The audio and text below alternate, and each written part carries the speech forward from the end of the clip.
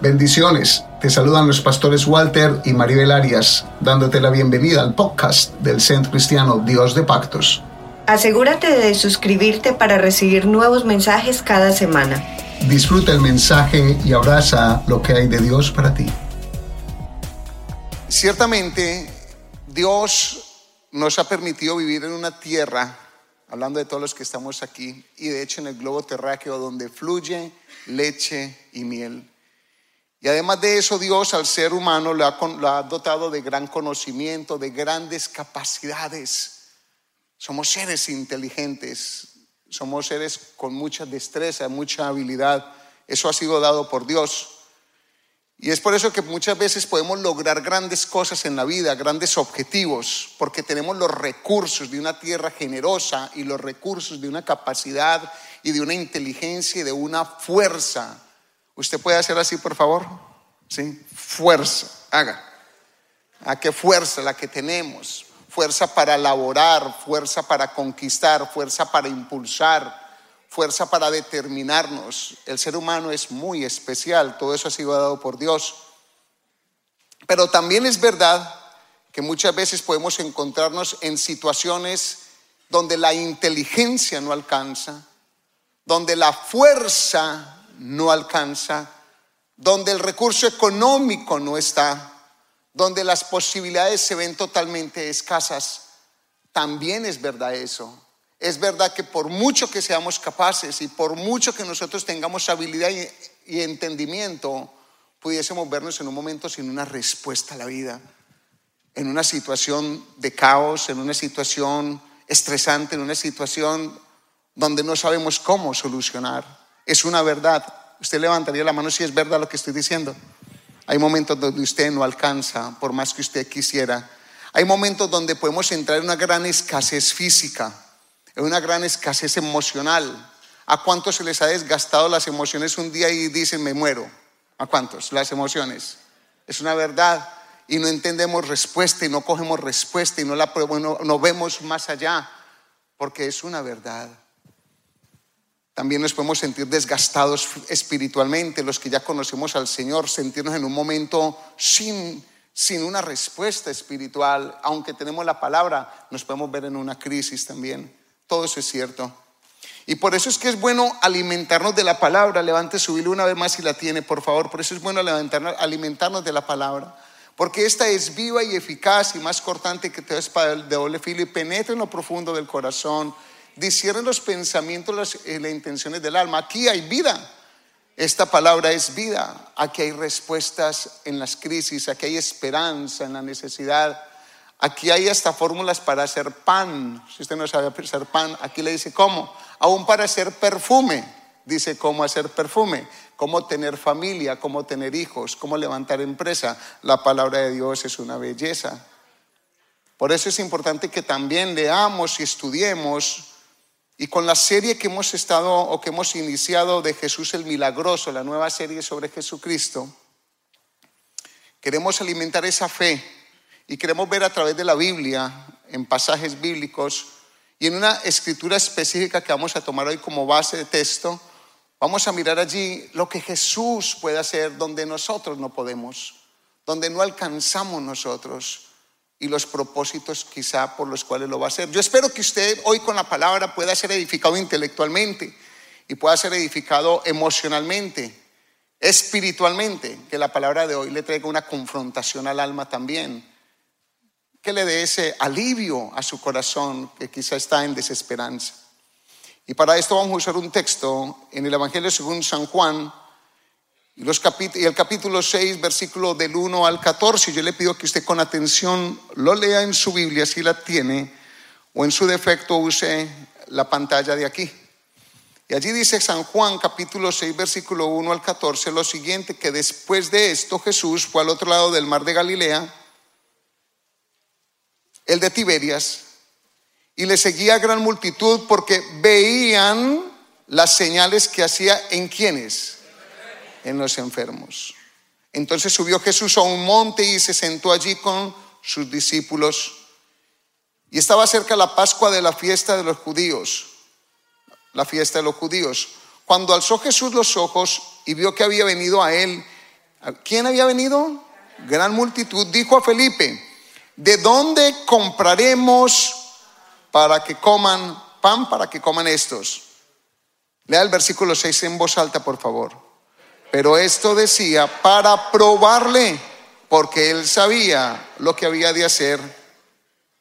Felipe le respondió: 200 denarios de pan no bastarían para que cada uno de ellos tomase un poco. Uno de sus discípulos, Andrés, hermano de Simón Pedro, le dijo: aquí está un muchacho que tiene 5 panes de cebada y 2 pececillos, más, ¿qué es lo que dijo? Más, ¿qué es esto para tantos? Entonces Jesús dijo: hacer recostar la gente.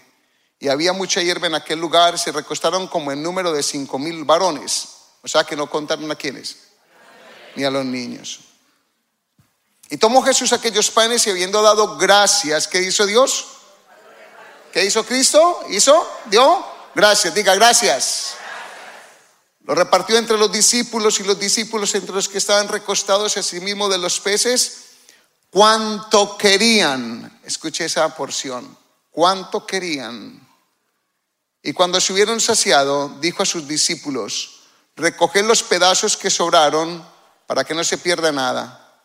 Y recogiendo pues, y llenaron 12 cestas de pedazos que de los 5 panes de cebada sobraron a los que habían comido. Versículo 14 dice: aquellos hombres entonces, viendo la señal que Jesús había hecho, dijeron: este verdaderamente es el profeta que había de venir. El tema de hoy tiene como título: Jesús el multiplicador. ¿Lo diría usted en voz alta, por favor? Jesús el multiplicador. Y vamos a estar estudiando 3 puntos. Lo primero, los intereses diversos. Y allí quiero hacer énfasis en el interés humano al acercarnos a Jesús y en el interés de Dios al acercarse Él al hombre. Los segundos que queremos ver, las pruebas en la carrera de la fe. Y por último, diga conmigo: de lo poco, mucho. Los intereses diversos. Metámonos allí entonces en el primer tópico. Intereses diversos. Y cuando hablo de intereses diversos me refiero a las intenciones por las cuales nosotros nos acercamos a algo o a alguien. Y présteme mucho su atención. Dígame si no es cierto que cuando conocemos a una persona o cuando nos dicen ven que quiero presentarte a una persona, se involucran diferentes intereses, tanto de uno hacia esa persona como de esa persona hacia uno. Es natural. Cada vez que nos relacionaremos con gente nos vamos a relacionar y vamos a tener unos intereses. Y eso no es malo. De pronto el contenido del interés habría que cuestionarlo y mirar si es bueno el por qué nos acercamos a alguien o no nos acercamos a alguien. Le doy un ejemplo.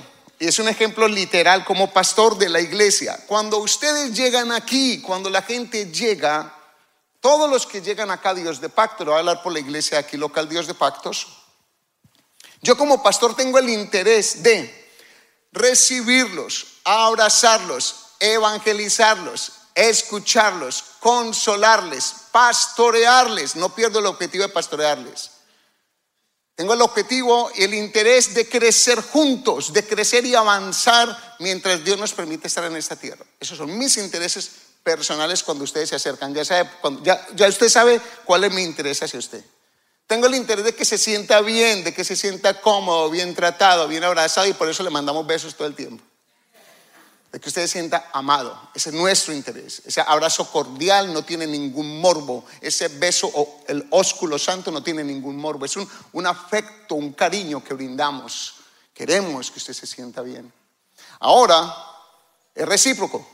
Muchas veces la gente viene y se acerca con ese deseo también de generar una bendición. Pero también he tenido personas que vienen aquí y que he hablado con ellos y me dicen directamente: pastor, yo vine aquí con un interés. Con el interés de hacer negocios y de hacer contactos para negocios. Mire que hay diversos intereses. Hay gente que viene con el interés de conocer para poder ofrecer una oportunidad laboral o para poder ofrecer un producto. Tienen un interés del por qué se están congregando. ¿Sí me hago entender que tenemos diferentes intereses? Hay unos que se pueden acercar acá porque tienen un interés de encontrar una mujer bien bonita. Dije que se rieron, es verdad. De encontrar un hombre bien elegante. Dice, eso se llama pescar, voy con la intención de pescar. Hay muchos intereses. Otros se acercan porque tienen el interés de mirar, curiosear. ¿Qué es lo que pasa allá que siempre hay carros? ¿Qué es lo que pasa allá que siempre están jugando en la parte de atrás, comiendo y los sigo viendo delgados? ¿Qué es lo que pasa? Curiosidad. Existen muchos intereses. Pero quiero hablar de los intereses en este texto y en lo que la Biblia voy a mirar un poquito en la Biblia. Los intereses humanos al acercarnos a Jesús, porque el texto sí nos lo revela en Juan capítulo 6, versículo 2, que lo acabamos de leer, pero hago hincapié en él. Y le seguía una gran multitud porque veían las señales que hacía en los enfermos. Según este texto, ¿por qué entonces la gente se acercó a Jesús? Porque veían señales. Ellos eran observantes de señales. Ellos decían, ¿quiénes? Porque llegaba mucha gente. Si miramos el contexto histórico, dice que llegaron muchos en nombre de Cristo y no eran Cristo. Y después de Cristo también iban a venir. Y de hecho hoy día todavía hay gente que dice que es Cristo. Entonces querían ver las señales. Casi que vamos a curiosear. Por ahí dicen que sana enfermos. Entonces se acercaron porque veían que hacía cosas. ¿Me hago entender? ¿Están conmigo? Entonces se acercaban para ver señales. Otros se acercaron para que los sanara. Miren los diferentes intereses. Muchos se acercaron para tentarle. Los fariseos se acercaron a él para mirar en su doctrina y le hacían preguntas para ver qué contestaba, a ver si iba en contra de la doctrina del Torá o de la Torá, a ver si iba en contra de los profetas y de Moisés. Se acercaban con la intención de tentarlo. Otros con la intención de destruirlo. Cuando Saulo de Tarso iba persiguiendo a los cristianos para entregarlos a los sacerdotes para que los encarcelaran y los mataran, a los creyentes combustible del primer siglo, Saulo de Tarso se acercó a ese nombre de Cristo, fue para destruir el nombre de Cristo. Mire la forma como Saulo se acercó, pero cuando Cristo le impactó, y ahora empezó a buscar a Cristo porque Cristo se le reveló. Mire el cambio, el switch que hizo en su mente y su corazón. Antes para destruir la doctrina de Cristo porque era celoso del judaísmo, y ahora para defender el cristianismo porque era convencido por Cristo, que lo encontró en el camino a Damasco. Diferentes razones por qué acercarse a Jesús. Otros seguían a Jesús porque estaban maravillados y veían sanidades y prodigios que pasaban y ellos decían, wow, se maravillaban. Otros para que los alimentara. Miremos el contexto otra vez. Juan 6, versículo 25 al 26. Y leo allí rápidamente. Y hallándole al otro lado del mar, le dijeron, Rabí, ¿cuándo llegaste acá?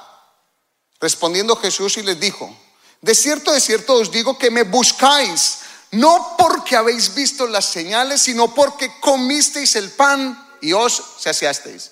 Entonces cuando Jesús, en el contexto que leímos ahorita, en el origen del estudio, cuando Jesús llegó y levantó sus ojos y vio la gran cantidad de personas que venían, tuvo compasión de ellos y dijo a los discípulos, démosles de comer.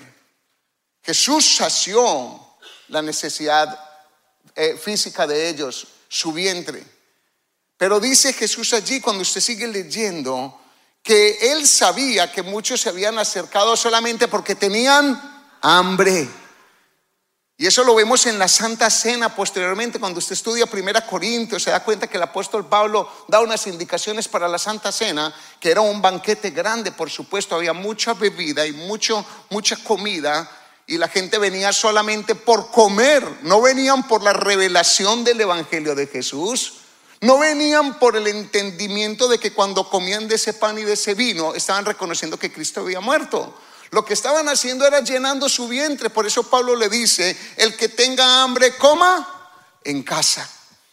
Pablo se dio cuenta que llegaban solamente para el momento donde había el banquete de la fiesta pascual, lo que es en este momento la institución de la Cena del Señor. Y también llegaban allí para decir, somos somos creyentes, pero en realidad no lo eran, por una festividad. Muy bien. Hoy día es lo mismo. Hoy día la gente se acerca a Jesús para ver señales, para ver si esto de Cristo es verdad. Se acercan por curiosidad. Es verdad que Cristo es el enviado, el Mesías. Es verdad que Jesús es el Emmanuel, el Dios con nosotros. Entonces se acercan con una necesidad de ver una señal en Él. Eso está muy bien. Otros se acercan por una sanidad. Mucha gente llega es por una necesidad de una sanidad física, o en un lecho de muerte, uno levantando la mano pidiendo a Cristo que se revele el corazón, o entregándole la vida, o en una crisis. O sea, también es legítimo, esa es una verdad. Nos acercamos por muchas cosas diversas. Otros se acercan todavía hoy día para destruirle, como Saulo de Tarso, para destruirle. Quieren destruir la doctrina cristiana. Quieren borrar toda la memoria de lo que sea Jesús. Por eso la Navidad es algo muy curioso, porque por un lado hay una iglesia que es cristiana, que quiere borrar toda la memoria de la Navidad, y por ahí otros que somos cristianos y queremos tener toda la memoria de una Navidad porque sabemos a quién apunta la Navidad. Pero hay otra gente que quiere borrar la Navidad y le quieren colocar por ahí un Santa Claus, y le quieren colocar por ahí otra cosa, y la quiere hacer un comercio, porque de alguna manera está tratando de destruir una verdad de lo que es Cristo y el motivo de la Navidad. Hoy día muchos pueden seguir a Cristo también solamente porque están maravillados de lo que hizo en otra persona. Wow, esa persona cómo ha cambiado. Wow, tremendo. Yo siento que allí pasan cosas, no sé, eso como que me llama la atención por la maravilla. O sea, otra razón. Pero hay otros que todavía se acercan a Jesús solamente para que les supla una necesidad física, una necesidad, de hecho, emocional. Por eso hice hincapié también en esto. Hay gente que se acerca curiosamente a Jesús solamente por encontrar un marido y por encontrar una esposa. Hay mujeres que se acercan a Cristo para encontrar un fruto del vientre. Empiezan a buscar de Jesús porque tienen una necesidad de quedar en embarazo, y se acercan en un clamor y están buscando a Cristo solamente por un embarazo. Las razones son diversas. ¿Tengo su atención con este tópico? Entonces yo no sé cuál sea la razón por la que usted está siguiendo hoy a Jesús. Yo no sé por qué usted está hoy aquí. Pero sé que de Jesús usted puede esperar mucho. Porque Jesús, aún a toda esa gente que le mencioné, a cada uno le dio su porción, en misericordia y en bondad. De hecho, sí quiero hablarle de la invitación que debiera ser del corazón de seguir a Jesús. Y quiero hacer uso del texto de Jeremías, capítulo 29, versículo 13. O sea, cualquier intención por la que usted esté hoy aquí está bien, no importa, yo no estoy juzgando eso. Pero le quiero dar una razón bíblica cómo acercarse a Jesús. Y dice el texto, léalo conmigo: y me buscaréis y me hallaréis, porque me buscaréis de todo vuestro corazón. Escuchen lo que está diciendo el texto. Cuando nos acerquemos a Él y le busquemos con todo nuestro ser, con todo nuestro corazón, con lo profundo de nuestro ser, porque queremos más que la casa, que el carro, que los bienes, que la residencia, que un bebé, que un marido, que una mujer, que una empresa, yo qué sé. Más que eso, dice, me hallaréis. Y lo que Dios quiere hacer es que nosotros aprendamos a acercarnos a Él por lo que Él es y no por lo que nosotros necesitamos. Porque si nos pudiéramos acercar a Dios por una necesidad, sería para que nos dé vida. Porque cuando estamos en pecados, estamos muertos en nuestros delitos y pecados. Entonces esta es la intención que Dios muestra aquí. ¿Cómo diríamos acercarnos? Y con eso me meto al interés de Dios. El 1.2, el interés de Dios al acercarse al hombre. A ver, ¿para qué Dios se acerca al hombre? Lo primero, que ese texto que leímos al principio, yo lo voy a ver aquí en el libro de Mateo, pero es para extender compasión y misericordia. Diga, Jesús se acerca para extender compasión y misericordia. Miren Mateo 14:14. Y saliendo Jesús vio una gran multitud y tuvo ¿qué?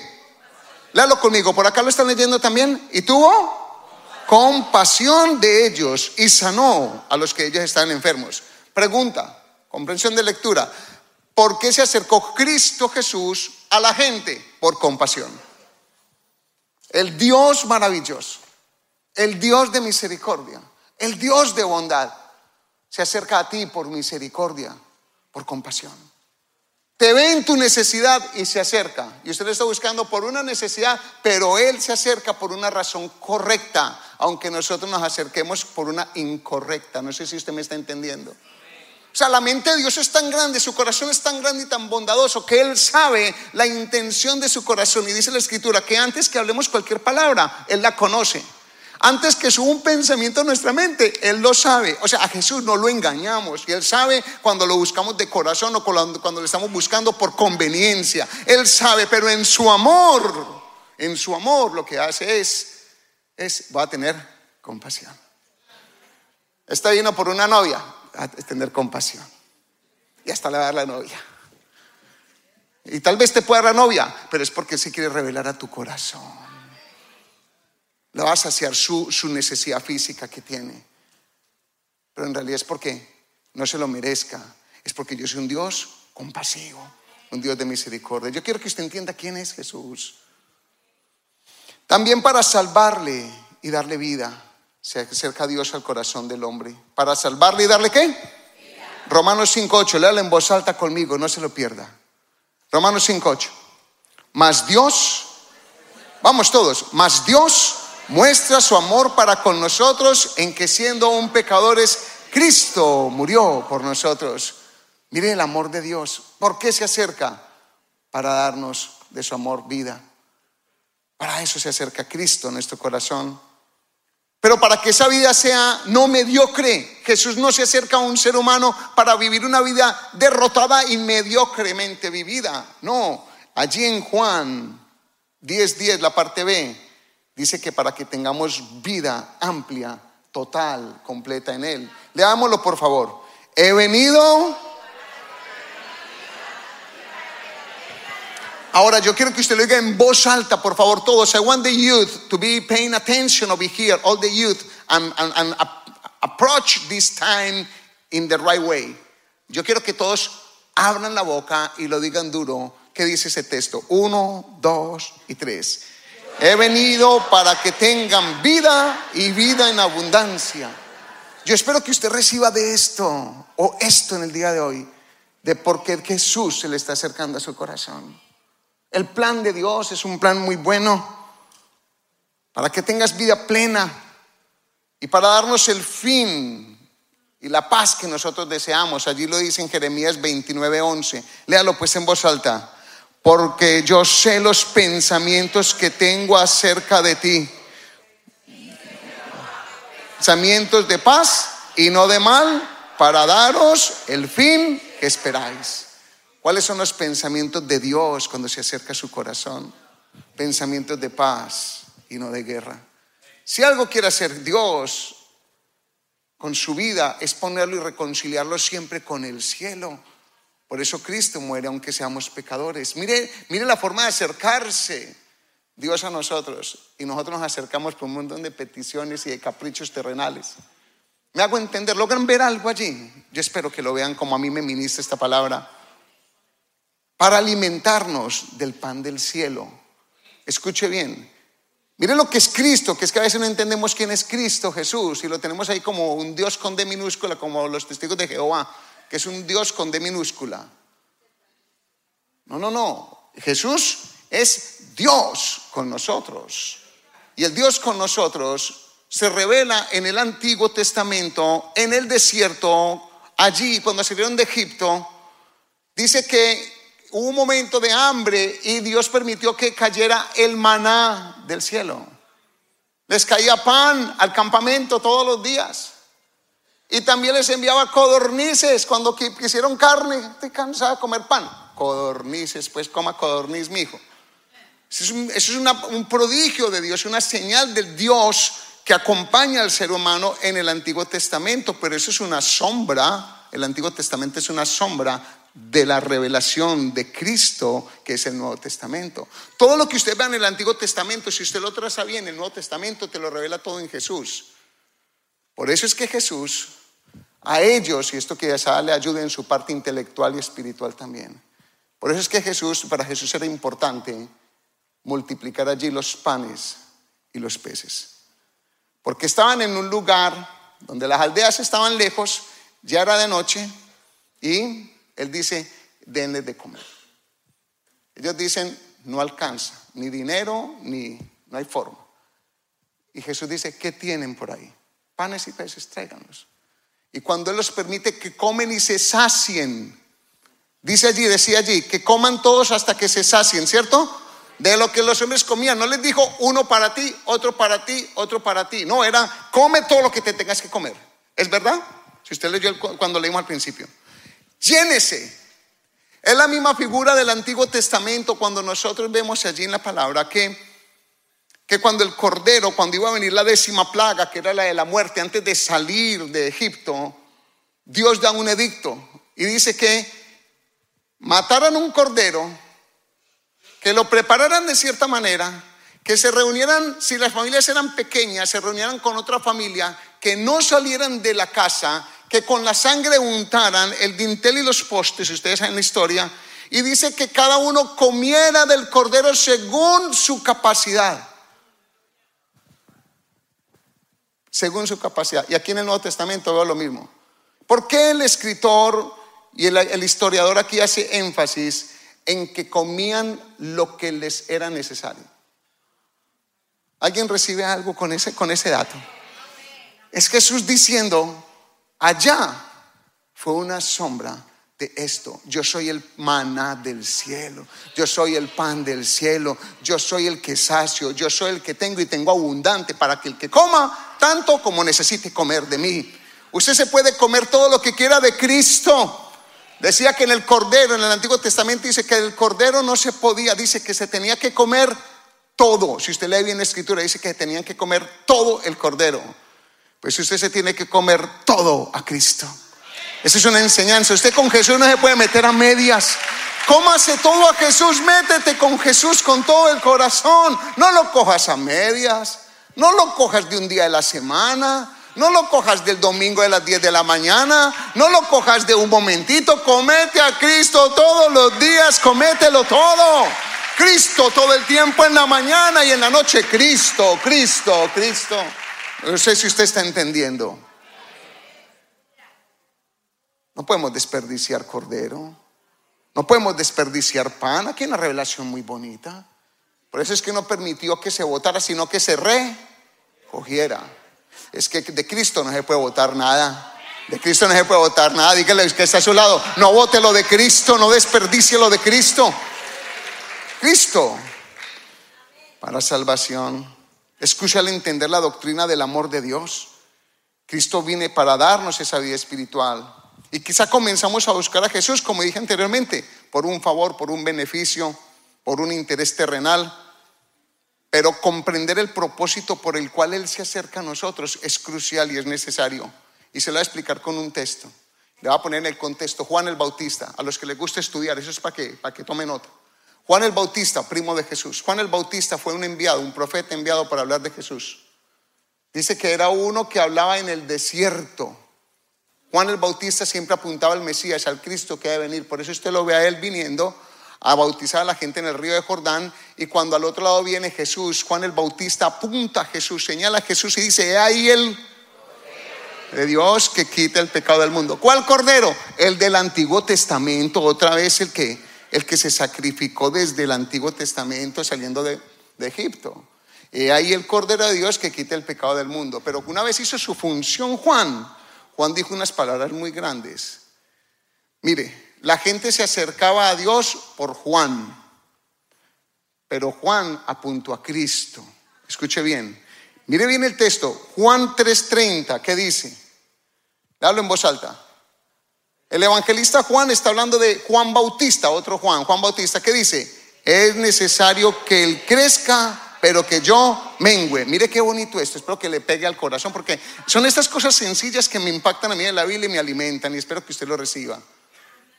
Mire, ¿qué es lo que está diciendo Juan el Bautista? Todo el tiempo dijo: el Mesías viene, el Mesías viene. Cuando lo vio dijo: he ahí el cordero de Dios que quita el pecado del mundo.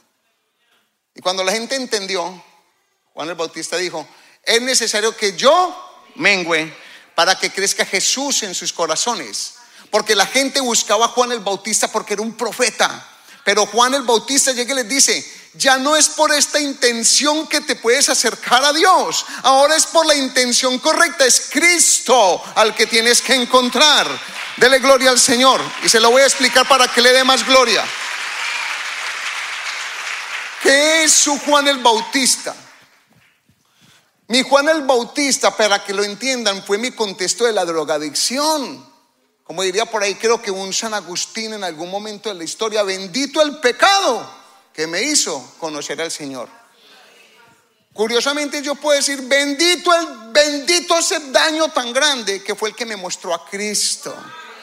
¿Sí me hago entender? Yo me acerqué a Cristo por una sanidad de mi familia, porque estaba perdiendo mi esposa con mi niña, y perdí mi salud, y perdí mi casa, y perdí mis bienes. Me acerqué por un favor. Necesito una misericordia, no porque yo lo amara. Si yo lo amara, yo no hubiera hecho todas las fechorías que hacía. Yo me acerqué por una necesidad. Ese fue mi Juan el Bautista, para que entiendas. ¿Alguien está entendiendo algo del corazón? Usted tal vez se acercó a Cristo porque quería un embarazo, pero no puede seguir el embarazo y el niño del vientre, tu Diosito. No puede ser tu Diosito. No. Gracias, me acerqué por un favor de quedar en embarazo, pero ahora te encuentro por quien tú eres verdaderamente. Dele gloria al Señor si está entendiendo. Por una escasez económica, muchos llegan por una escasez económica, por una residencia, una ciudadanía, para que me vaya bien por el tapón del Darién. Si vengo desde Colombia, desde Ecuador, para que no me pase nada en el tapón del Darién. Y usted se mete por toda esa selva, o cuando llega por México, por donde llega, por el hueco, que es un huequísimo, grandísimo. Y por eso empiezas a rezar en el camino, porque yo pasé por el hueco a mis 14 años. Y yo rezaba lo que sabía. Padre nuestro que estás en los cielos, santificado sea tu nombre, venga a nosotros tu reino, que tú lo tengas. Padre nuestro que estás en los cielos, santificado sea. Yo busqué al Señor. Me decía un hermano en estos días que llegó de México, hizo una travesía grande. ¿Y sabe qué me decía? Me pasó esto, me pasó esto, me pasó esto. Mi esposo y yo llorábamos con la historia. Cuando llega ya a los Estados Unidos, cuando pasó todo, lo pararon ya bien adentro en Estados Unidos. Y le dijeron, ¿usted viene de México? Y dijo, sí. ¿Usted se pasó por la frontera? Sí. Imagínese, después de pasar todo. ¿Y sabe qué decía el hermano? Pues para la misericordia de Dios, ese hombre, los policías que lo hallaron, le dijeron qué tenía que hacer. Dice, cámbiate de ropa, porque esa ropa te delata con los de inmigración. Inmediatamente le dijeron, casi que hagas el loco, como hizo por ahí David un día. Oiga pues, para que no estén diciendo que la policía es mala. Cuidado con esos pensamientos que meten por ahí en la televisión, unas propagandas y unos partidos bien raros. Defund the police. No. Cualquier defund the police. Métale policía a todo esto, mío, ok. Hay mucha gente mala y necesitamos unos más buenos que nos defiendan. Dele gloria al Señor si entiende.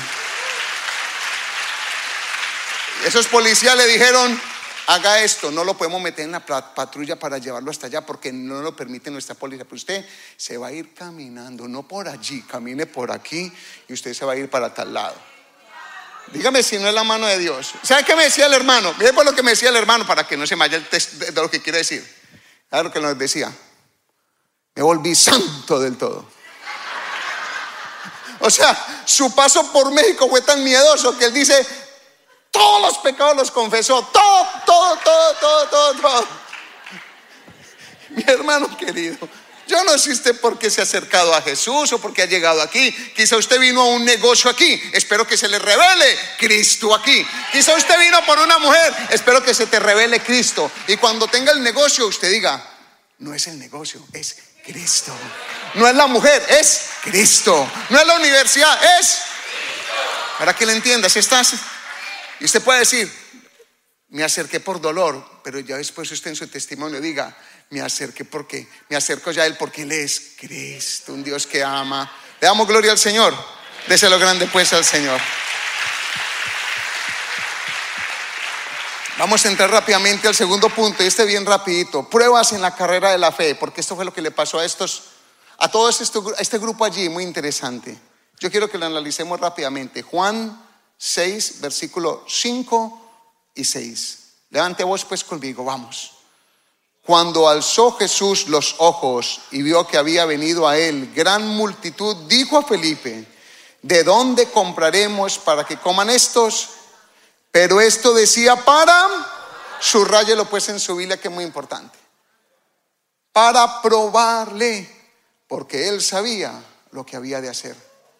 Cuando usted se mete con el Señor Jesús, cuando usted se mete, o él lo mete, porque es que la pregunta es si me meto o él me mete.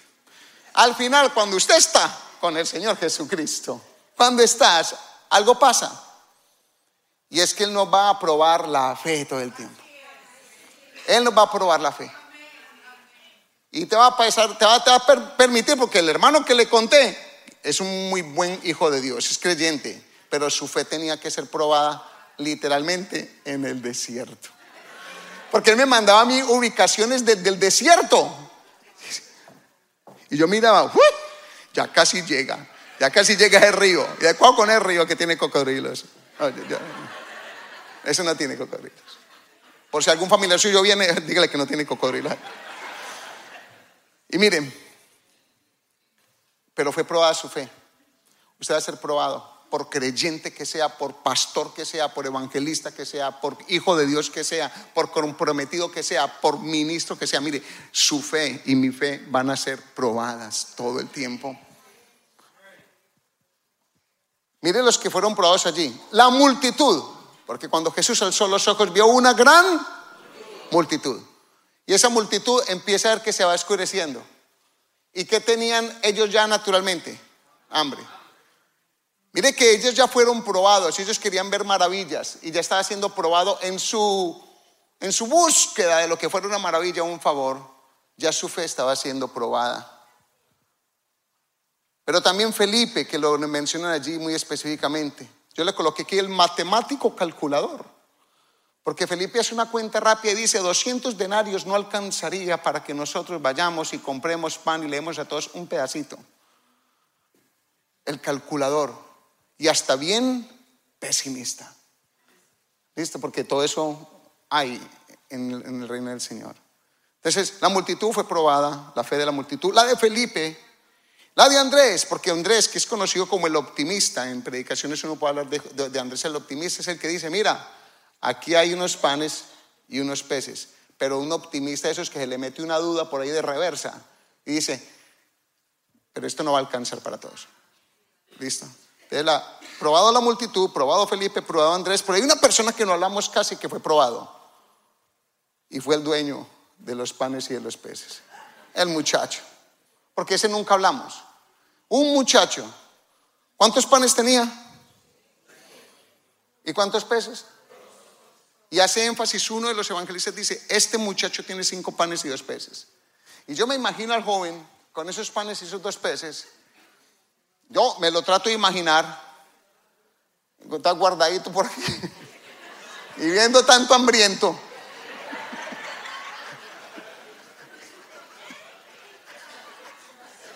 Fuera de eso viene un discípulo con autoridad y yo no sé si es que decían: alguien tiene panes, alguien tiene panes, alguien tiene. Y el hombre, y el jovencito, es que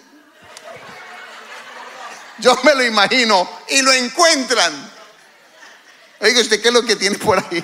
No, hay esto y esto y esto. O sea, yo me imagino que ese joven fue probado también, porque él sí tenía algo para saciar su vientre. Tenía algo. Y ahí te le están diciendo: entrégalo.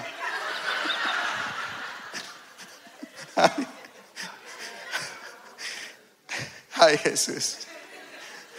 Es que seguir a Jesús, mi hermano, no garantiza que no se asome la escasez. Escríbalo, colóquele ahí, primera de Walter 1:1 si quiere. Eso no lo va a encontrar usted una palabra célebre de alguien por ahí, no, es mía. Seguir a Jesús no garantiza que no se asome la escasez. Le garantizo que su fe en Cristo va a ser probada por escasez económica, escasez física, escasez emocional, escasez espiritual. Todo tipo de situaciones se te pueden presentar cuando estés metido con Cristo. Tu fe necesita ser fortalecida y Él te va a pasar por fuego, porque así como se prueba el oro y la plata con el fuego, necesita tu fe ser probada para que creas mejor y cada vez tu corazón más se enamore de Dios. Mire que Él ya sabía que iba a ser. ¿Para qué les pregunta? Es que Jesús tiene un sentido del humor muy bueno, para ponerlos nerviositos un poco, para hacerlos pensar, para ver cómo se manejan, sabiendo cómo se van a manejar, pero para que cada uno en su momento se impacte cuando reconozca, porque Jesús sabía cómo iban a reaccionar y simplemente era para probarles, porque Él sabía que iba a ser. Yo no sé qué problema usted tenga, de algunos lo sé. Lo que sí sé es que Dios lo sabe, porque la palabra me dice que Él sabe tu problema, Él sabe tu angustia, Él sabe tu escasez, Él sabe tu necesidad, Él sabe tu llanto, Él sabe tu luto, Él sabe tus lágrimas, Él sabe tu desesperanza, Él sabe todo el dolor que tenés, Él lo sabe. Usted puede tener toda la plata y estar vacío en el corazón en un momento. Usted puede tener todos los bienes que no le suplen. No, usted dice, tengo esto, pero no tengo nada. Hay algo que me falta. Y Él lo sabe. Simplemente Él sí sabe lo que va a hacer, mientras usted disponga siempre a seguir ahí, quedarse ahí. Y dígale, Señor, no sé cómo resolver. No sé, esto no se me quita. Este dolor no se me mueve. Esta tristeza me agobia. Esta escasez la tengo. Esta enfermedad no se va. No tengo los documentos. No tengo con qué pagarle a mis hijos la universidad. Y el joven, no tengo con qué ir a la universidad. Y simplemente yo le digo a usted, sígase metiendo con Jesús. Sígase metiendo con Jesús. Sígase metiendo con Jesús. Dele gloria al Señor.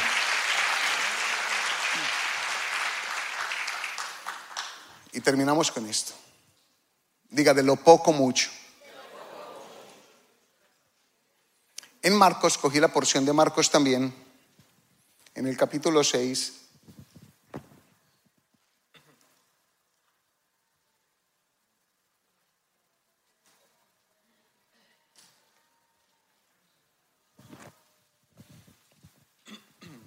Marcos capítulo 6, versículo 36 al 37. Le pido que en voz alta lo lea, por favor. ¿Listo? Marcos, ¿cómo lo relata? Que Jesús les dijo, ellos le dijeron a Jesús, despídelos para que vayan a los campos y aldeas de alrededor y compren pan, pues no tienen que comer. Respondiendo Él les dijo, dales vosotros de comer. Y ellos le dijeron, que vayamos y compremos pan por 200 denarios y les demos de comer. Permítame, hago una sugerencia a la iglesia presente y en la distancia, a que cuando usted lea la Biblia y si está leyendo un testamento, usted se vaya a otro testamento. Son 4. Y casi siempre le va a dar allí en la historia una referencia, se llama pie de página, una referencia donde dice que esa historia también está en el Evangelio según San Lucas o en el según San Juan, para que aprendan a estudiar un poco más la palabra. No se quede solamente con el texto. Mire que usamos Juan 6, pero mire que yo me metí por otros evangelistas para ver otros detalles. Porque si yo hago una evaluación de Juan, me hace hacer preguntas y tal vez llego a una conclusión que no había dinero y que no había solución. Y cuando miro a Marcos, me dice algo más. Despídelos para que vayan a los campos y aldeas. Déjame el texto 36, por favor. De alrededor y compren pan, pues no tienen que comer. O sea que si veo este texto bíblico que me complementa a los otros, más bien lo que está diciendo el texto es que entre los 5,000 varones, y mire los esposos y los hijos, había gente que tenía una porción de dinero en su cinto. ¿Por qué yo asevero eso? Hombre, porque él mismo dice, mándales para que compren pan. Porque todos cuando salimos, al menos la mayoría de las veces, llevamos una porción pequeña o grande de dinero para donde nos vayamos. Vamos para unas vacaciones, unos dicen apenas tengo $50 y otro dice yo tengo 5,000, el que ya 5 ya 5, el que queda 50 ya 50. ¿Me hago entender? Entonces aquí no me habla necesariamente que no tenían ni un peso, ni un denario. Y había otra cosa. ¿Por qué él aquí dice que vayamos y compremos pan por 200 denarios y les demos a comer? ¿De dónde sacó el número? ¿Por qué no dijo 500 denarios? El denario es el equivalente a un jornal de trabajo, a un día jornalero, para que entiendan. Tenían 200 días jornaleros, para que entiendan ahí. En el cinto, ¿cuál cinto? La de los discípulos. Lo más probable es que no fueran el 5,000. ¿Quién tiene? A ver, ¿cuánto tiene usted? No, la matemática se pierde, pero sí en el alfolí del grupo de los 12. Sí, había uno que mantenía las cuentas. ¿Ese cuál es el que mantenía las cuentas? Judas, que sabía el tesorero, que había un tesorero. ¿Cuánta plata hay? 200 denarios. Hicieron un cálculo y dijeron, no, ni comprando con 200 denarios pudiésemos darle un pedacito. Mire que sí, había un poco de dinero, pero era el dinero de la campaña evangelística, era el dinero del viaje de ellos, y que al final no iba a alcanzar. Ni iba a alcanzar, por más que la gente quisiera comprar, ni iba a alcanzar para todos, ni por los 200 denarios iba a alcanzar. Lo que estoy tratando con eso es que usted se meta bien en la historia, aprenda a ver algo más en la historia, para que se enriquezca su cerebro, y su cerebro diga, wow, qué rico el conocimiento. Y Jesús, ¿por qué entonces, sabiendo que había un poco de dinero en el cinto de la gente, que al menos le serviría para ir a la ciudad y comprar algo, y sabiendo que había 200 denarios, apuntó a los 5 panes y a los 2 peces? ¿Por qué? Porque él quería mostrarles una ¿qué? Señal. ¿Qué les quería mostrar? ¿Acaso ellos no venían buscando a ver si veían en él una señal? ¿Y qué era lo que él tenía que hacer? No, pues es fácil resolver con dinero. No, pues es fácil si todos juntamos, como decimos en mi tierra, hagamos una vaca. Todos ponen, una colecta, todos ponen. Es fácil. Pero Jesús quería revelarse a ellos, se quería glorificar. Él sabía que podían irse de hecho para los campos y tal vez buscar por ahí. Pero él dijo, no, vamos a hacer algo para que esta señal quede en el corazón. Yo soy el pan del cielo. Yo soy el que les envía el maná. Y si les envié el maná en el Antiguo Testamento, en el presente el Emmanuel, el Dios con ustedes, soy capaz de sacar de aquí, de esto poco hacer mucho, de esto poco hacer mucho. Porque Dios es un experto multiplicador. Jesús es un experto multiplicador. Dele la gloria al Rey, si entiende. Lo que pasa es que nosotros le damos crédito a nuestra fuerza, a nuestra inteligencia, a nuestra habilidad, a nuestro don, a todo lo que somos nosotros. Le damos crédito a esos talentos. Y a Dios le place glorificarse es cuando nada de eso le funciona a uno. Es ahí donde usted se enamora del Señor. Es cuando usted, que en su capacidad, usted no, por más dinero que tenga, no tiene felicidad. Y por más carros que tenga, no estás completo. Y puedes tener 3 casas y no te puedes ir a acostar en una a la vez. Y Él, ¿qué hace? De lo mínimo va a ser un milagro. Dígale que está a su lado, puedes esperar un milagro de Jesús hoy. Dígale a alguien, por favor, Enrique.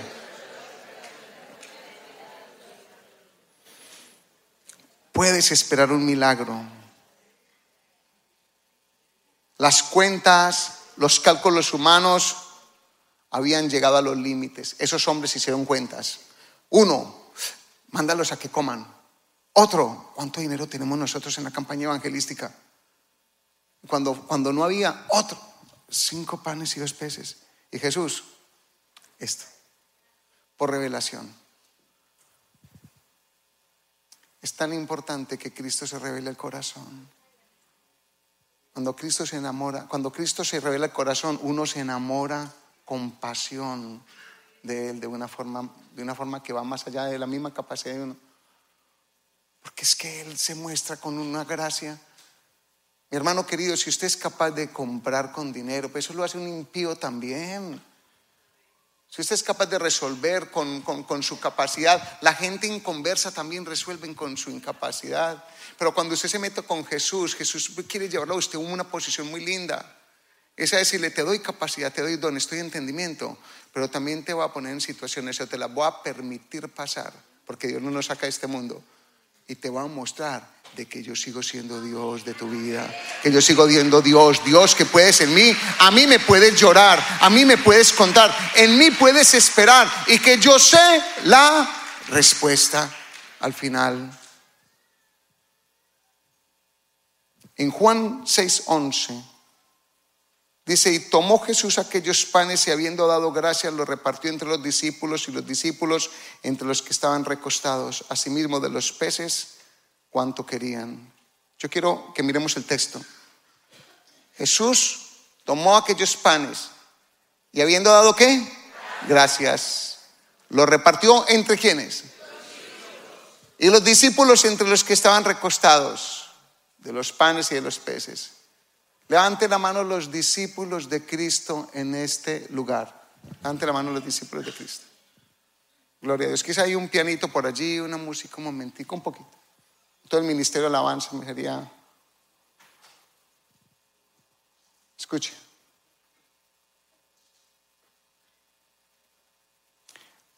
Mire que Jesús hizo algo. Jesús usó a un muchacho. Y del muchacho hizo un milagro. O sea, de la capacidad del muchacho Dios se glorificó. ¿Están conmigo? Mírenme. De la capacidad del joven, de lo que el joven tenía en su mano, Dios se glorificó. Cristo lo hizo. Pero había una responsabilidad otorgada a los discípulos. Ustedes son los instrumentos. Hermano querido, quizá usted no comprende quién es usted todavía. Quizá usted no comprende lo que usted es para esta tierra. Quizá usted no entiende que Dios a usted por amor se le acerca y por amor lo sana y lo perdona y lo salva. Y a veces vivimos nuestras vidas tan personalmente, de una manera tan individualista, me hago entender. Pero usted y yo podemos crear un impacto más grande en esta tierra. Usted y yo tenemos algo, una gloria de Dios, una unción de Dios, un poder de Dios, algo maravilloso de Dios lo tenemos. Tenemos un corazón ministrado para ministrar a otros. Un corazón entendido para poder entender a otros. A veces Dios nos regenera un recurso económico para poder compartir con otros. De hecho, ahí afuera hay perdón el paréntesis, hay unas fotografías de los niños de República Dominicana y de Colombia, los niños pobres que patrocinamos. Yo quisiera que eso ahorita se desaparezca, todas esas cositas. Porque una comida menos en usted, en un lugar, en un restaurante que ya es $30 por miembro familiar, $20-30, bendice a un niño en otro lugar. Cierro ese paréntesis. Quizá usted quiera después, y cuando salga no encuentro uno, y diga: pastor, ¿y puedo dar para la familia que está en esa crisis? Porque yo sé que en nosotros, Dios de algunos de nosotros nos ha mejorado una finanza. Dios se nos ha metido al corazón a los que estamos aquí. ¿Para qué se nos mete el corazón? Para vivir vidas egoístas, llaneros solitarios. Hay una hermana abogada aquí en la iglesia, ya no ejerce directamente, pero se presenta como paralegal, para que me entienda, y me puso los dones al servicio y al servicio de la iglesia. Pasó por una crisis, es una excelente abogada, y me dice: pastor, todos los que tengan problemas de migración, yo los puedo atender, yo los puedo dirigir y orientar y enseñar y decir y a quién ponerse y cómo solucionar.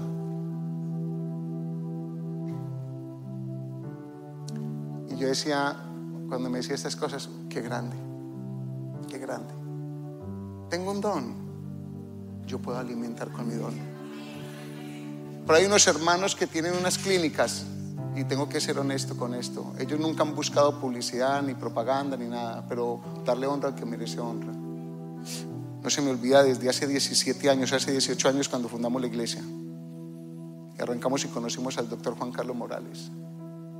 Me decía: pastor, las personas de la iglesia que no tengan seguro y que no tengan nada, vayan a mi clínica, que yo los atiendo, yo les escucho, yo les oriento. Y ha pasado tanta gente por allí de la iglesia. Dele gloria al Señor.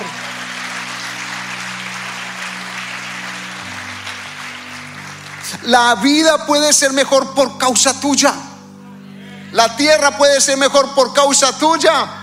Tu lugar donde estudias puede ser mejor por causa tuya, porque en ti opera el evangelio de Jesucristo, en ti opera el poder de Dios, en ti opera la salvación de Dios. Tú puedes dar palabras de esperanza, tú puedes dar palabras de amor, tú puedes dar palabras de consuelo. Usted puede ir y cortarle un jardín a una hermana viuda. Le puedes decir: te ayudo con tu jardín. ¿No ves que se le murió su marido?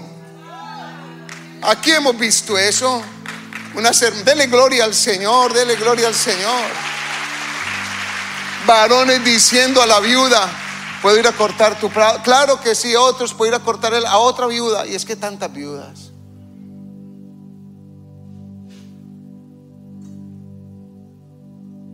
Pero a veces vivimos de una manera: yo. Por eso Jesús enseñó y dijo: es mejor dar que recibir. Porque cuando das pasa algo en el corazón. Se abre el corazón. Dele gloria al Señor. Gracias por todos. Gracias por todos. Por ser generosos con Dios de pactos como iglesia. Por ser generosos en las cosas que pedimos hacer. Por ser generosos creyendo que podemos edificar un lugar. Por ser generosos cuando me siembran dinero para las misiones y podemos llevar a gente que no tiene dinero para pagar un retiro. No tienen. Y cuántos hermanos y hermanas dicen: pastor, patrocino una familia, patrocino 2 para que vayan. Y colocamos agenda por años ya por adelantado, por fe, ni pensando en el dinero, porque Dios ha levantado gente que dice: siembro para una familia, para 2 en Colombia, en todo el lugar, para que vayan a su retiro. Mire, esto es glorioso. Y a veces pensamos que no tenemos nada para dar. Un joven David se encontraba allí, un filisteo gigante, Goliat al frente. Todo un pueblo, Saúl y los guerreros amedrantados en el corazón, temerosos. Y un joven David tenía una ondita en su mano, slingshot. Y fue y buscó 5 piedritas lisas del arroyo de Querit. 5 piedritas lisas. Las puso en el zurrón que traía. Y con una de ellas se la puso allí. Una la puso allí. Se la clavó al hombre aquí. Una honda y una piedra. Para derribar al gigante que amedrentaba al escuadrón de Israel. Otro hombre no sabía hablar bien, porque era como tartamudo, llamado Moisés, de habla pesada, dice la escritura. Pues le dieron una autoridad y le dieron una vara, un báculo. ¿Qué tienes en la mano, Moisés? Una vara, extiéndela. Y cuando la extendió, se abrió el mar en 2. No requirió de un puente, no requirió de un túnel como los de Nueva York que pasan por debajo del Hudson. Requirió de un hombre que creyera que lo poco que tenía servía para hacer un gran cambio en una generación. ¿Usted lo entiende? Dele gloria al Señor. Eso era todo lo que requería. Y por allá un hombre llamado Sansón.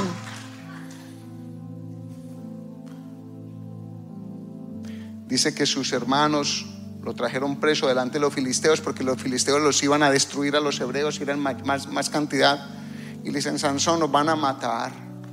Usted es el que metió que está en problemas, hermano. Venga, responda usted. Dice: no me quiten la vida y yo me dejo amarrar. ¿Me prometen? Sí. Y lo amarraron y se lo llevaron a los filisteos y se lo entregaron a los filisteos. Dice: aquí está el que ustedes quieren matar para que no nos maten a todos. Y dice que Dios lo llenó de fuerza, que era lo que requería solamente fuerza. Y reventó los lazos, dice, como un hilo quemado. Y encontró una quijada de un asno fresca. O sea, el hueso no estaba tostado todavía. Y si lee bien la escritura dice que mató a los 1000 filisteos. Uno una vara, uno una honda, uno una quijada de asno. Eso es todo. Usted tiene un don. Usted quizá tiene una pequeña casa, pero es suficiente para ver la gloria de Dios. Usted quizá tiene un pequeño vehículo, pero es suficiente para usarlo para la gloria de Dios. Usted quizá tiene una microempresa, pero es suficiente para ver la gloria de Dios. Usted, yo no sé qué es lo que tiene, pero lo que tiene, descúbrelo, porque en ti hay algo muy grande. Hay algo con lo que podés hacer grandes proezas para el Señor. ¿Qué es? Descubrirlo vos. Descubrirlo vos. ¿Qué es lo que hay en ti? Haz un inventario en tu casa. Haz algo en tu corazón. ¿Quién soy yo? ¿Para qué sirvo? Y deja de vivir una vida tan individualista, para que se te llene el corazón más. Póngase en pie un momentico.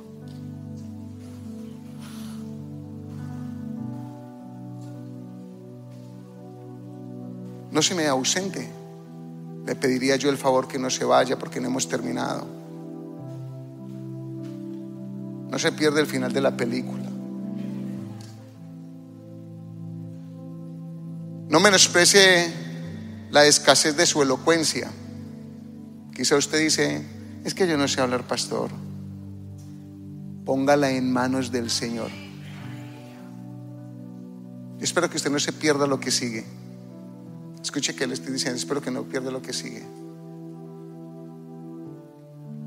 No menosprecie su limitado estudio, su falta de universidad. No menosprecie lo que tiene. Póngalo en manos del Señor. ¿Quién dice amén? No menosprecie sus bienes, su carrito. A mí el mío me lo menosprecian a cada rato, pues yo le doy un valor muy alto. El pastor, ese carro botarlo, y digo, lo estoy vendiendo por $19,500 al que me lo quiera comprar. Yo le doy un valor a mi carro impresionante. Es que yo sé lo que ese carro me ha dado. Ha sido fiel conmigo. Un día lo cambio. Pero déle gracias a Dios por su carro. Póngalo en las manos del Señor. Que su casa, ponga en manos esa estructura física que tiene ahorita. Si no le pone esa, no le va a poner otra. Póngale en la casa, en las manos del Señor, lo que tengas. Dele gloria al Señor. Mi hermano, y aquí en la historia dice: un muchacho. ¿Por qué se encargan de decir la palabra muchacho? En vez de decir, oh no, aquí hay uno que tiene. No, un muchacho. No menospreciemos los jóvenes. Yo no menosprecio a los jóvenes. De hecho, por eso continuamente les llamo la atención cuando estoy predicando, porque veo que se están riendo, que se están distrayendo algunos, que el otro entretiene al otro y se pierde de dejarlo conocer. Es que yo no los menosprecio, es que el diablo no los menosprecia. Es que el diablo cree que los puede usar como un instrumento de maldad y los puede dañar en la juventud. Yo no los menosprecio a los jóvenes. I give you a lot of value, guys. That's what I'm always on top of you, because I believe you can learn. And I believe I can teach you more, and we can teach you more. No menospreciemos a los jóvenes. No menosprecie a un niño, porque un niño llega a veces y habla de parte de Dios.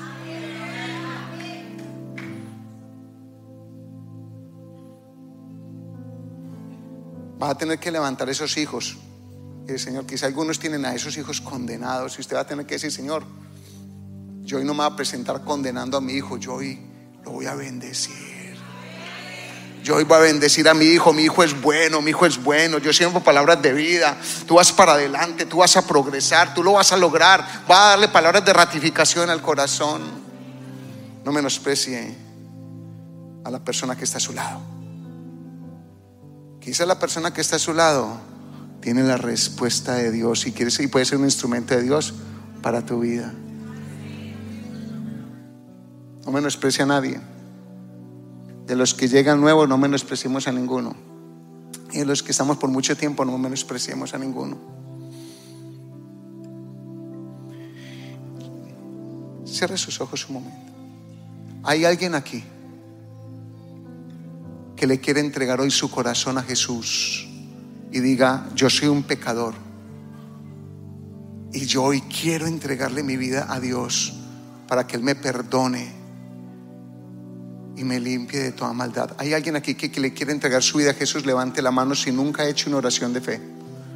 Gloria a Dios, gloria a Dios, gloria a Dios. ¿Hay alguien más que le diga: yo quiero entregar mi vida a Jesús ya viví lo suficiente a mi forma, le quiero entregar mi vida ya? Gloria a Dios, gloria a Dios. A esas personas, los ministros, a esas personas que han levantado su mano, yo les voy a pedir algo muy grande. Les voy a invitar a que den un paso aquí conmigo. Aquí hay unos pastores y unos líderes de la iglesia que van a poner una mano sobre ti, porque en nosotros opera una gracia de Dios, y de lo que tenemos damos. No damos plata ni oro, pero lo que damos en el nombre de Jesús. Denle un aplauso a ellos, por favor. Aquí hay unos. Alguien más que levantó su mano, no le dé pena, pasa. Los que quieren aceptar a Jesús como Señor y Salvador, pase en este momento, pase. Los que le están diciendo: Jesús, yo te entrego mi corazón.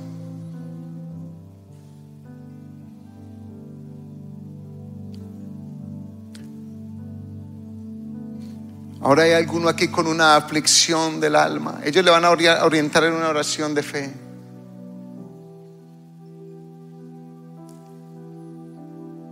¿Qué tal si levantamos una oración junto con ellos, toda la iglesia, y decimos todos: Señor Jesús, hoy abro mi corazón y te pido que entres, me salves, me perdones, me limpies.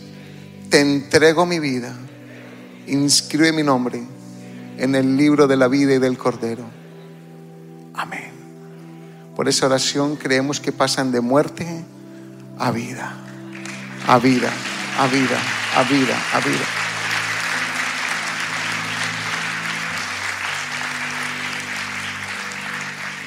¿Hay alguien que quiera pasar para una oración de una necesidad profunda? Puedes pasar y le dices allí al ministro, a la mujer que está aquí, y le: quiero que ores por mí por esto. Tengo este dolor, tengo esta necesidad. Gloria a Dios, pase. Quizá hoy puede pasar un milagro, porque lo que tenemos damos. Mujer, ven, pasa. Sí. Y ven y búscate una dama allí. Mientras levantamos un cántico.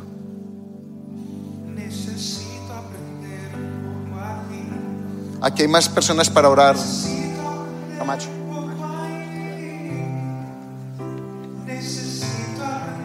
Si alguien necesita oración, puede pasar aquí también. Quizá un joven necesite una oración por algo, puedes pasar. Vamos a adorar toda la iglesia. Otra puerta Se abre allí. Dígalo. Necesito aprender más de Dios, porque alguien con duda, con necesidad, puedes pasar en este momento y lo decimos: Dios, cuida de mí. Levanta tu voz. Dios cuida de mí. Vamos, iglesia. Bajo la sombra de sus alas, sea lo que sea que estés pasando, yo amo su casa y no ando solo, no estoy solo, porque Dios cuida de mí. Lo levantamos la voz diciendo: si en mi vida no hay dirección, tomaré una decisión. Yo sé que existe alguien que me ama, tu mano me sostendrá. Recibe esas palabras en este día. Si una puerta se cierra aquí, vamos, dilo. Otra puerta se abre allí. Necesito aprender más de Dios. Dígalo. Porque Él es quien cuida. Levantarías tu mano y tu voz diciendo: Dios cuida de mí. Dios cuida de mí. Bajo la sombra de sus alas, Dios cuida de mí. Yo amo su casa y no ando solo. solo porque Dios cuida de mí. Oh, decimos en voz alta, dígalo.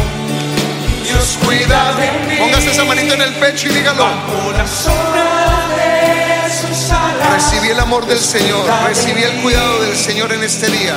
Yo amo su casa y no ando solo, no estoy solo porque Dios cuida de mí. Siempre. Usted le daría unas palmas al Señor en esta tarde. Désela grande.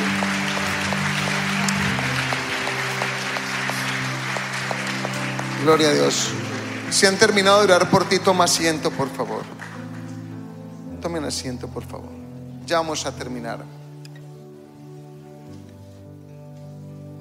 Pero el Señor me ponía esta mañana que tomara consideración de orar por la iglesia, por algo específico. Por eso le decía, no se pierda esta última porción. Y sé que nos hemos tomado un tiempo adicional, pero a veces se requiere de ese tiempo adicional.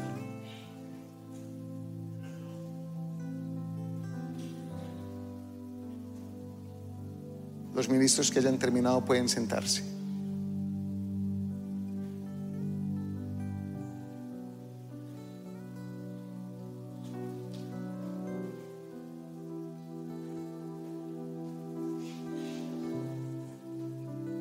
Yo quiero que usted levante sus manos y las empuñe como símbolo de fuerza. Preste mucha atención what I'm asking to you.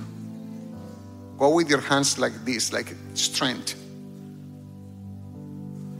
Eso representa fuerza. Y dígale, Señor, yo te presento mis fuerzas físicas. Presento mi cuerpo físico y te entrego lo que tengo. Multiplica las fuerzas. Multiplica las fuerzas en mí. En tu nombre, Jesús. Présteme su atención. Y Jesús tomó los panes y los peces y los bendijo. ¿Qué es lo que tienes? Présteme su atención, baje su manito. Es lo que tenemos que bendecir.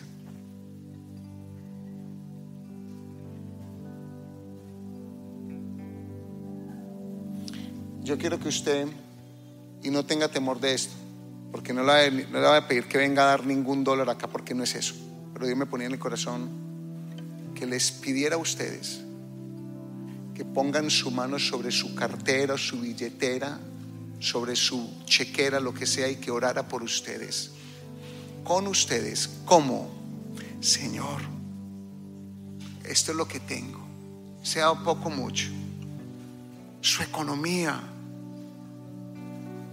porque es que fue suficiente esos panes y esos peces, y a veces pensamos que tenemos que tener más. ¿Y qué tal si lo que tenés es suficiente para un milagro económico en tu vida? ¿Qué tal si lo que tenés ahorita va a ser para que se multiplique de una manera en tus bienes, para tus bienes? No es para que vengas a dar nada acá, no te estoy pidiendo nada por mí ni para nosotros, es por ti. Yo quiero que toques allí como un símbolo de tocar las finanzas. Esos varones, esas chequeras, si las tiene, yo quiero orar con ustedes. Padre, aún, Señor, y como tú me pedías, o como tú me mostrabas en el sentimiento en mi corazón, que era importante reconocer delante de ti nuestra área financiera. Señor, hoy la presentamos delante de ti, lo poco, lo mucho que tenemos en nuestra posesión. Tal vez algunos tengamos unos dólares aquí o guardados en un banco, pero quizá algunos solamente tienen un montón de papeles. Pero si es una billetera vacía, la presentamos en alto y te pedimos, Dios, que tú hagas un milagro, porque en nuestra familia y en nuestras familias y en nuestras casas se requiere una administración y un milagro financiero. Yo bendigo la iglesia, yo con la iglesia, Señor, presento sus finanzas y las mías, y las finanzas de la iglesia como organización la ponemos delante de ti y te pedimos Que seas tú quien te glorifiques, y de los sueldos que tengamos y de la entrada económica que tengamos, Señor, con esa te decimos gracias. Por esa te damos gracias. Por lo poco, por lo mucho, gracias. Pero lo ponemos delante de ti y te queremos decir que no queremos ser los dueños, que tú seas el dueño, el administrador de esos bienes. Yo clamo, Dios, que hagas un milagro financiero en mis hermanos, en esta iglesia, en todos los que se conecten, Señor. Haz un milagro, Señor, y resuélveles con lo poco que tengan, con lo medio que tengan. Resuélveles esas necesidades que tienen y esos retos que hay por delante. Gracias. En todo te damos en el nombre de Jesús. Amén y amén. ¿Alguien recibe algo de la palabra hoy? Dele gloria al Señor. Gracias por escuchar a nuestro podcast. Te invitamos a que nos sigas en las redes sociales como Facebook, YouTube e Instagram. Busca bajo el nombre Dios de Pactos Florida. Esperamos que este mensaje te haya edificado y por favor compártelo a otros.